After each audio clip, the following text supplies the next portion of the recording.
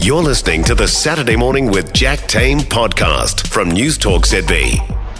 Catherine Raynes is our book reviewer, and she's got 2 reads to recommend for us this weekend. Hey, Catherine. Morning, Jack. Let's start off with When One of Us Hurts by Monica Vu. So this is set in this very remote seaside town called Port Brighton in rural Tasmania, and it tells the story. It starts out kind of innocent enough, telling the story of a small community and its people, and mainly through 2 characters. Livy, who's a teenage girl, and she's lived in Port Brighton her entire life and is considered an insider. And Marie, who moved there as an adult, but she's always remained an outsider. And everything starts to really fall apart in this town after 2 tragic deaths occur on the same night. And a baby's abandoned at the foot of a lighthouse and a drunken teenager who drowned in the sea.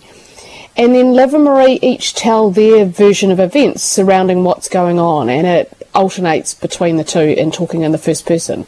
And Livy tells us about her stepbrother Johnny, and you really wonder what happened to his friend Sebastian, who died, and while Johnny's feeling guilty about it. And Livy's very protective of her brother. She hangs out in town a lot trying to work out what the gossip and keep a watchful eye on what's really going on. And Marie, who happens to be Johnny's mother, is living in this residential home, and she hates Port Brighton just really dislikes it.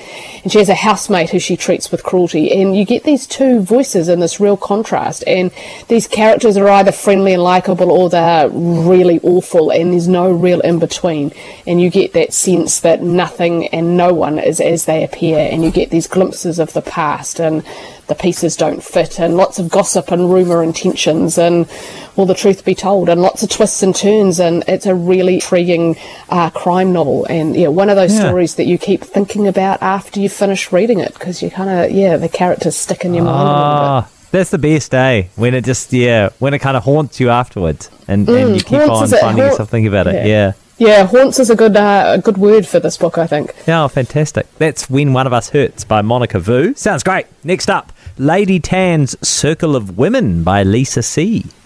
So this is set in the Ming Dynasty in 15th century China, and about the culture and the traditions, some fascinating, some disturbing, and being born as a woman during this time meant that you had to be obedient and subservient, and that you were there to breed sons and act as the woman of the household. And this draws the lady of Lady Tan Young-sing, and she was born into this elite class in China, and she decides to tell her story and about class restrictions and expectations, and she learns medicine from her grandmother and about life and death. And when she was 8 years old, she knew that she was going to be married off to 15 into an acceptable family with a husband who matched her sign, which was a metal snake. And she'd already been through the binding of her feet, and she needed to tend to those often, and because her mother at 28 had died of an infection of her feet.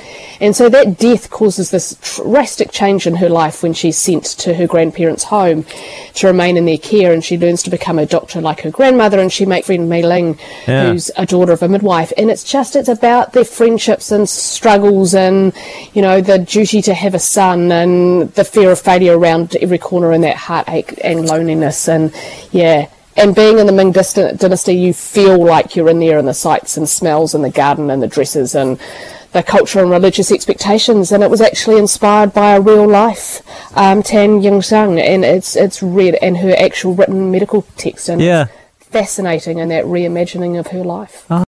For more from Saturday Morning with Jack Tame, listen live to News Talk ZB from 9 a.m. Saturday, or follow the podcast on iHeartRadio.